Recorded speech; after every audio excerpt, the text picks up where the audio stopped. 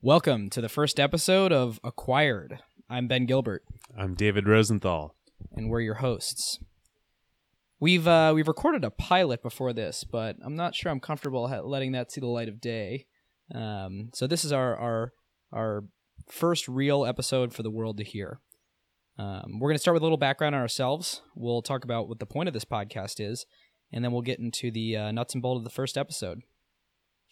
So I guess I'll start. I'm Ben. I'm the co-founder of Pioneer Square Labs here in Seattle, where we come up with companies and start them, prototype them, see if they work, and spin them out.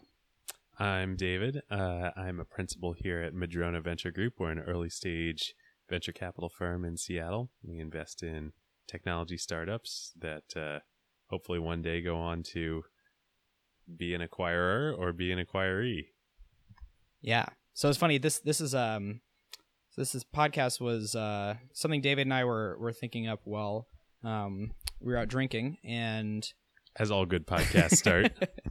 And we kind of came to the conclusion of like, all right, let's try and make a list of companies that have been acquired where it was actually beneficial for the acquirer. And I think that there's so many examples of the opposite of like, boy, that was a huge write-down. That was embarrassing.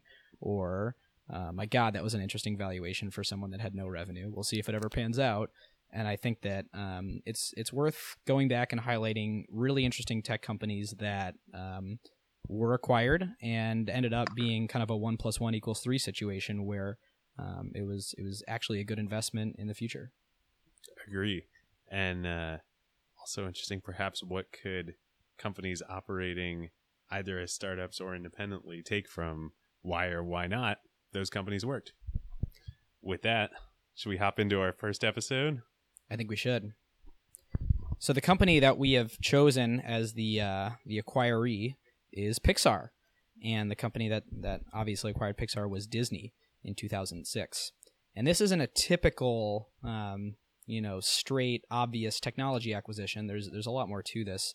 The storytelling aspect and the entertainment media production. It's really not a straight tech company when you look at it. And I think that's kind of what's going to make this a really interesting first episode. Totally. And Ben and I were chatting about this before we started recording. All of that is true. And yet I think you could view Pixar as like the first example of software eating the world. So we'll get more into it. So we're going to break this episode and potentially all future episodes into a couple sections. So first, we're going to talk about the acquisition history and the facts. Then Ben and I are each going to put the acquisition into a category. What do we think was kind of the key piece of it, and why the rationale behind why the acquiring company purchased this acquisition target. Then we're going to talk about what might have happened had history been different. What if this acquisition hadn't gone through? And finally, we're going to assign each acquisition a grade. So let's start with the history and the facts. So January 2006, Pixar is a publicly traded company. Disney announces that they are acquiring it for $7.4 billion, estimated roughly 45 times estimated Pixar earnings for that year. Disney and obviously Pixar changed forever since. And famously, that is the day that Steve Jobs became the largest single shareholder of Disney stock, which yep. Laurene Powell Jobs still holds as part of the estate. Led to a long relationship between Disney content and Apple technology products. Yeah, super interesting. That's probably outside the bounds of this episode, but one thing when we were planning for this episode we didn't even think about is kind of ancillary benefits there of cooperation between Apple and Disney and revenue it created for both companies. Totally. And so as we were researching kind of the background and history here, one stat that jumped out to me that I thought was just so cool, especially since we're focusing on technology acquisitions in this podcast. Pixar IPO'd in 1995. You know what else IPO'd in 1995? Netscape. Which do you think was the bigger IPO? Well, you're positing the question, so I'm going to go Netscape. You would be wrong. Really? Pixar was the largest IPO of 1995. Bigger than Netscape. Wow. That's not one that the history books often refer to. And I think if my memory's right, also ended up being the larger acquisition than Netscape. Pixar being $7.4 billion, and I think Netscape was, I could be wrong here, but around $3 billion-ish. Is that to AOL? I think so. In the future, when there's actually people that listen to this podcast, we could totally have a chat room, and they could be correcting us in real time. This could be great. But since David and I are both holding microphones, and I haven't ordered stands yet, we'll leave the Googling to our fair readers. But I thought that was just totally cool, right? Like, here's this technology company being bought by a media company, much like Netscape was bought by AOL, which was then merged with Time Warner.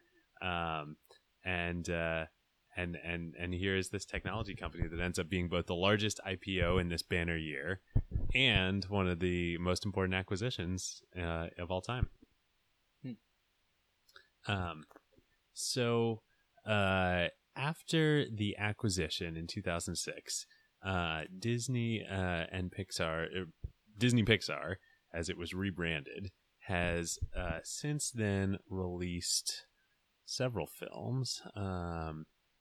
I believe, let's see, the list is Cars later in 2006, Ratatouille, WALL-E, Up, Toy Story 3, Cars 2, Brave, Monsters University, and Inside Out.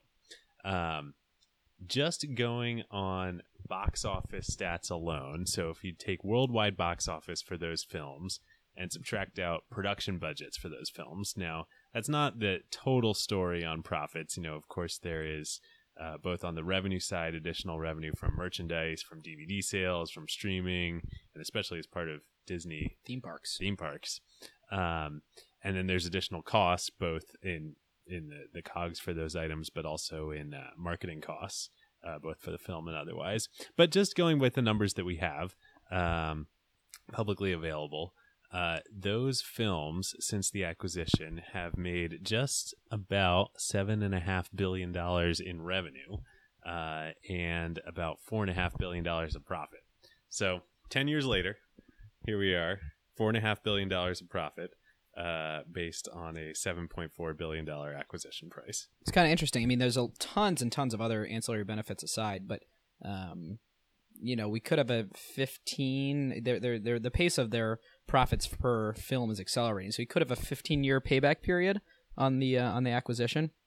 And I think we'll kind of get into this a little bit more, but just kind of looking at the spot that Disney was in, the spot that Pixar was in, if you could go to Disney exec at the time and say, it's going to be 15 years before you really start seeing profits on top of this acquisition, but look at what Disney has been historically, the powerhouse of incredible animation and sort of the source of magic for children and adults alike, and kind of what happened to that since Toy Story 1. I mean, Pixar had the monopoly on magic and for creating the most successful, incredible films in animation. And I think that, is Disney sort of reacquiring its roots.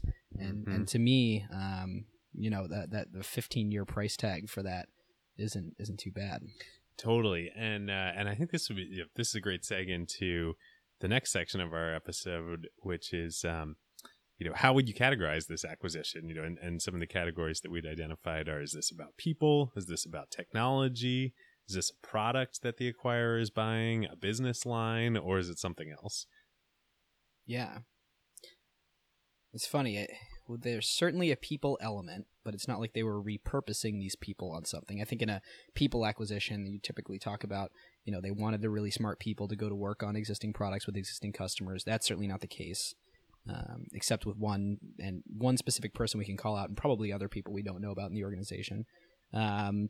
Technology, there's something there, but Pixar started by it being a pure technology company and not having any animated films out there. They were just producing the Pixar computer with RenderMan software on it, so the ability for Lucasfilm and then for others to do 3D animation.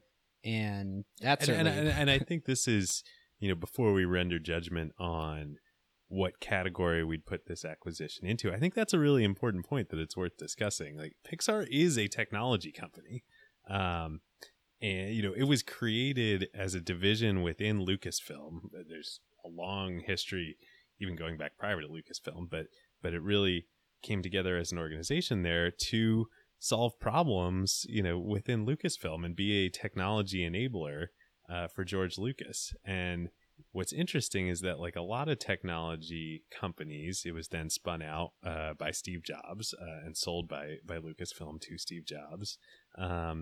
And like a lot of technology companies, it started really small with what it could do with computer animation. It made short films. It was trying to push its technology to other film companies. Totally. And I mean, even before they were making short films, they were purely that RenderMan software on the Pixar animation computer.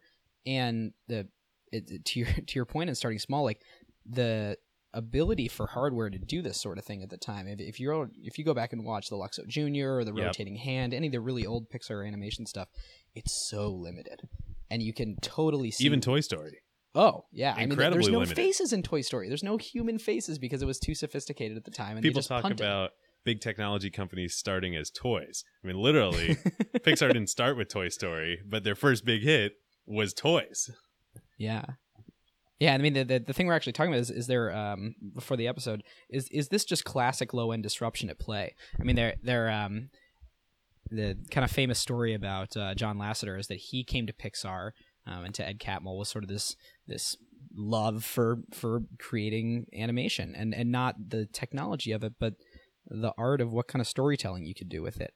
And I think I wrote this down. He was actually hired. Ed Catmull believed in him, but he wasn't allowed to hire animators. He was hired with the title of interface designer.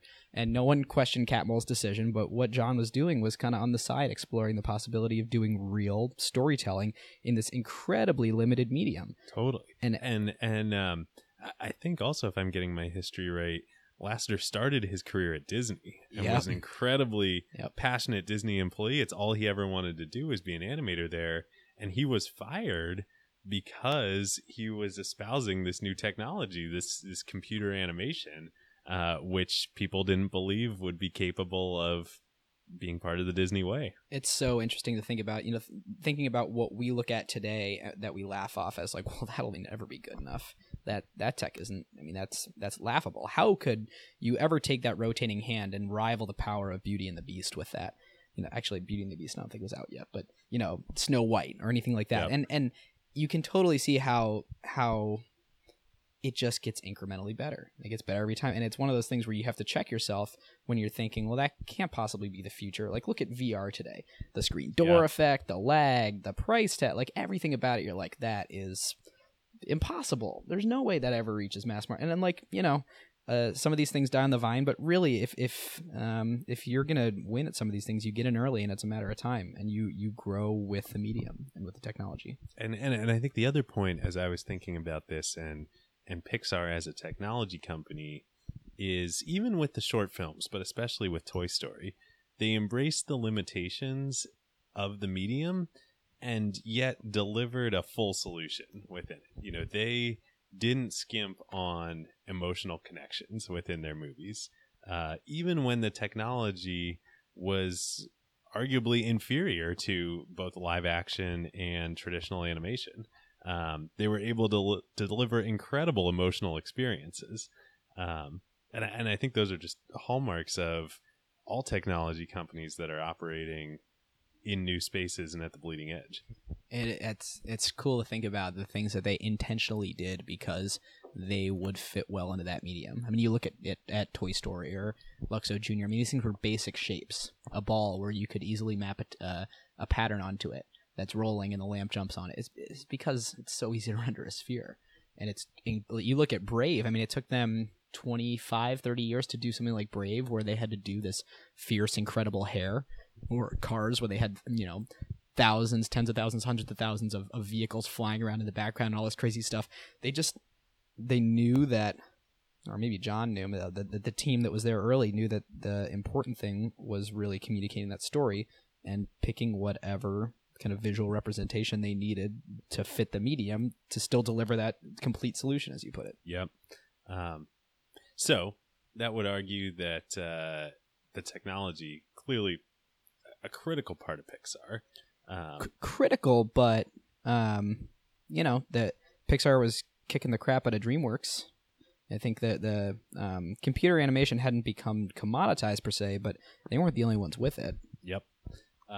So in terms of categorizing this acquisition, so I think, for me, as I was thinking about this, I would actually characterize Pixar best as a business line acquisition for Disney.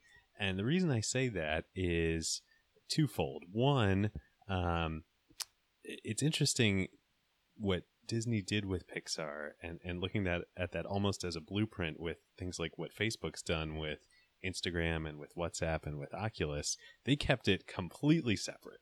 And this was, for the most part, driven by the Pixar side of the house.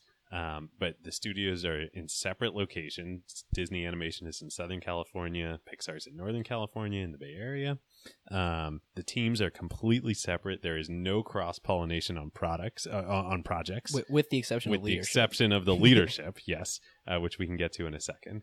But really, Pixar has remained its own brand and its own business line, quote unquote, today. So that's reason one. Reason number two is, as I was reading about the acquisition, there's this great story I read that supposedly is true, that Bob Iger, the CEO of Disney, realized, the new CEO of Disney, when the company acquired Pixar, realized that he needed to buy Pixar, with which they had a film distribution deal in the past, when he was looking at a parade at a Disney theme park and all the characters in the parade, and he realized that the characters that were developed in the past 10 years, none of them were Disney characters.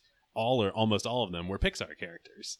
And that's when he realized Pixar needs to be an official, wholly owned part of Disney. Yeah.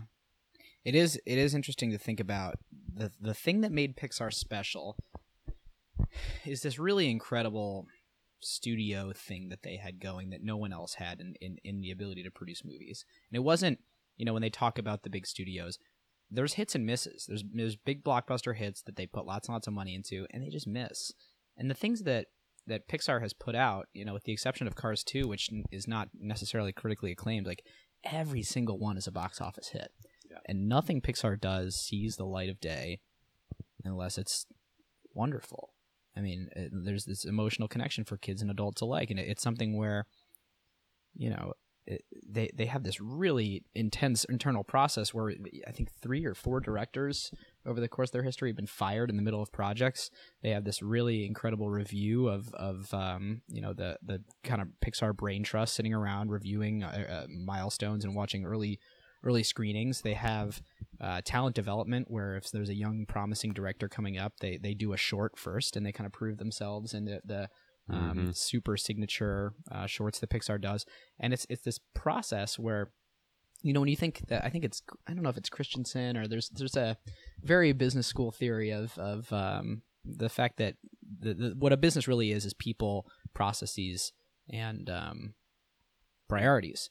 And that was very, very clear at Pixar. And I think that the processes and the priorities had just as much to do with the acquisition as the people did in this case. Absolutely. And then John Lasseter and Ed Catmull, the principals at Pixar, aside from Steve Jobs, went on to assume control of all of animation within Disney. Yeah, and you look at, what Disney needed to learn to do was not ship crap. Truly, only put out really wonderful films. And, they're not to a Pixar level yet. When things have Pixar's name on it, it's a different level of quality. But, yep. Frozen wasn't Pixar. That was Disney. That was Disney learning from Lasseter, Pixar, yep. the process that they had there and what, computer animated joy looked like. And how we won't name names here.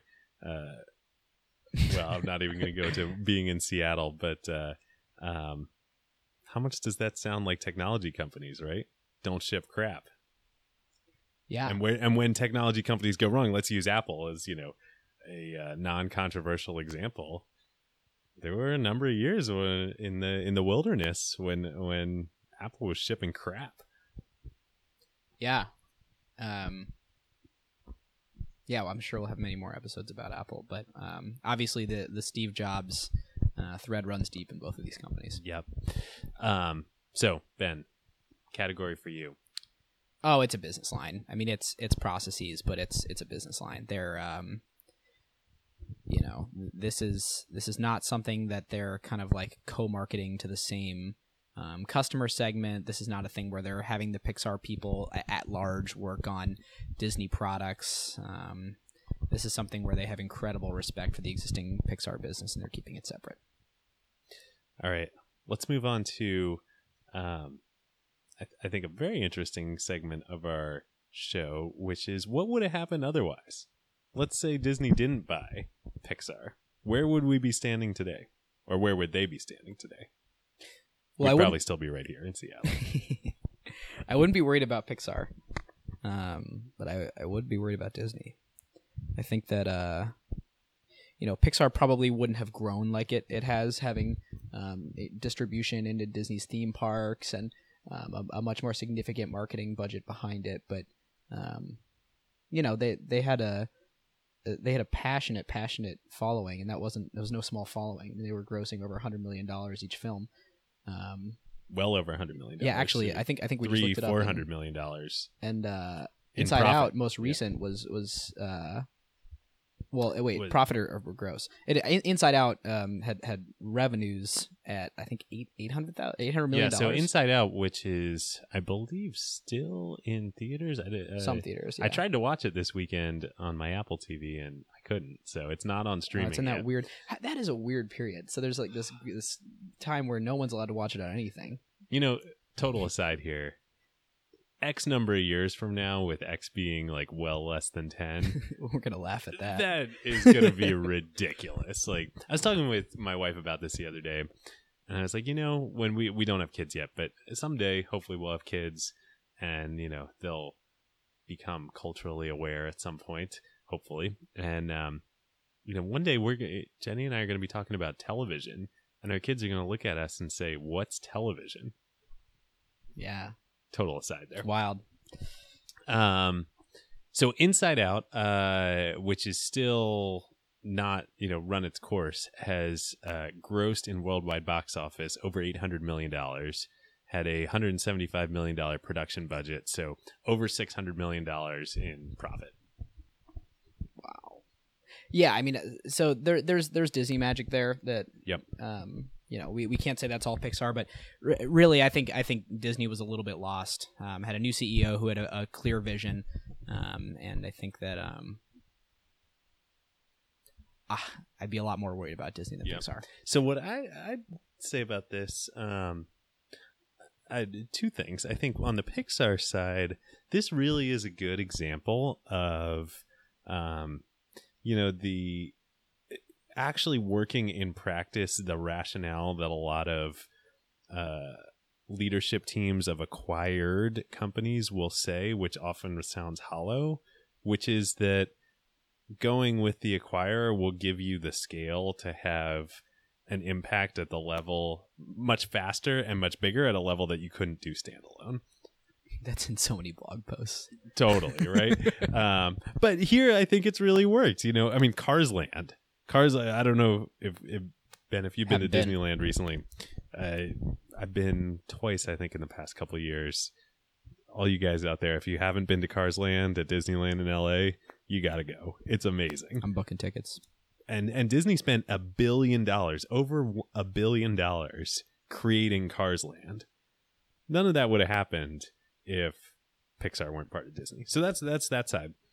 And then I think on the Disney side, what's super interesting is that this kicked off really not just a transformation of Disney animation, but a whole transformation of how they thought about their IP and their entire film business. So since Pixar in 2006, they then acquired Marvel in 2009. And you only need look at, the Avengers and Iron Man and Thor and Captain America and all of those movies and the arguably superhero fad that we've been in recently, but they've made a ton of money from that. But then Lucasfilm a couple years ago, and I don't know about you, Ben, but I am December. quite excited about this December. Did you buy your tickets yet? I've not bought my tickets yet. It's interesting. They really have put together a playbook for how to take a hugely successful franchise with a big following and people that grew up on something and just has a special place in people's hearts and really just turn it into a machine. I mean, you look at the amount of Star Wars. I mean, there's obviously 7, 8, and 9, but there's other films that are coming out. There's new video. I mean, they've totally reinvigorated the franchise and taken the love of that fan base and turned it into something that, you know, is like it's a uniquely Disney asset is their ability to amplify a franchise. Yeah. And what they've done with both Marvel and Star Wars, I think that Disney learned a lot from buying Pixar. And not, well, I don't know how not safe for work we want to make these podcasts, but not. I think we can't swear, otherwise we will get the iTunes explicit tag. But other than that, well, not, you know, F-bombing up the creative process in the process of doing this. And I think that's something. Would that have happened without Pixar, right? Like, you know, Marvel fans, I'm sure there are plenty out there who would argue that it's, you know, become too commercial and it's lost the, you know, whatever. But that would be a small minority. I mean, the Marvel comic book franchises now and movies are at such a better point, I would argue, than they were before the acquisition. And we'll see what happens with Star Wars this December. But like, what if Disney hadn't acquired Pixar, hadn't gone through that experience? Would they be equipped to digest Marvel and Lucasfilm in the same ways? Yeah, it's interesting. I mean, it's not an asset that Pixar had, but Disney trains institutional muscle in learning how to do that successfully. And that's, I mean, that's how you get these sort of 1 + 1 = 3 things, where it wasn't an asset that either company had, but the process of the acquisition itself forced them to get good at a thing that would determine their future success. All right. I feel like it's time we should wrap up. Overall grade, we're going with A through F here.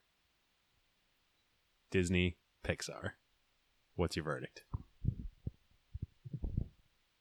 Well, David, we had our choice of picking any single acquisition in history in the history of technology to do this. So, you know, I'm like looking for reasons not to give it an A, but there's kind of a reason we picked it for our first episode. So, thank you for the softball. I'm going to go with A.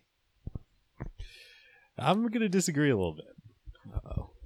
So, and I think this illustrates just how hard M&A is overall. You know, it's been 10 years since Disney acquired Pixar. Of course, for all those reasons that we were just talking about. Incredibly successful, has transformed Disney in many ways. No brainer that this was a great acquisition by Disney. On the other hand, you look at this financially, they spent $7.5 billion for it. Now, they've probably, when you account for everything, which only the internal teams in Disney can, and even then probably not fully, they've probably made that back, but it's been 10 years. So financially, you know, and I contrast that with in 2006, Facebook was 2 years old at that point. And now, what's Facebook's market cap? I don't know. Whoa. So every acquisition is unsuccessful because it does not match the growth of one of the greatest technology companies of all time? Yes. Let's track the public markets as a. I mean, like, I'm self-justifying myself here why I'm more excited about being a venture investor than I am about being working for M&A teams in public companies. Nothing wrong with working at M&A teams in public companies. So I guess where I'm going is, I would hope that to get an A, something would have to be just such a grand slam on all levels that everybody can retire and be career making. And what's interesting is that even this, which is, we picked it as the first acquisition of our show, you know, it's hard to get much better than this on all levels. And yet it's not totally clear that this has just turned into an incredible, you know, cash flow decision, as opposed to a, you know, investment in Facebook in 2006. You give it a grade, and then I'll make a point. I'm gonna give it a B plus, Oh, maybe A minus. we have pluses and minuses, guys. B plus / A minus. The thing that I think you're not taking into account, and I'll acknowledge my own bias here of being just absolutely enamored with Pixar. Toy Story defining my childhood. I mean, that was my AOL screen name was BJ Lightyear. My Going deep here. Yeah, Pixar has a very, very deep place in my heart.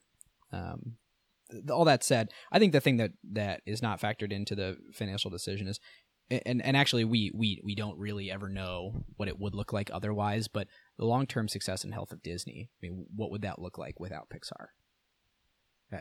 What does Disney look like 20 years from now without Pixar?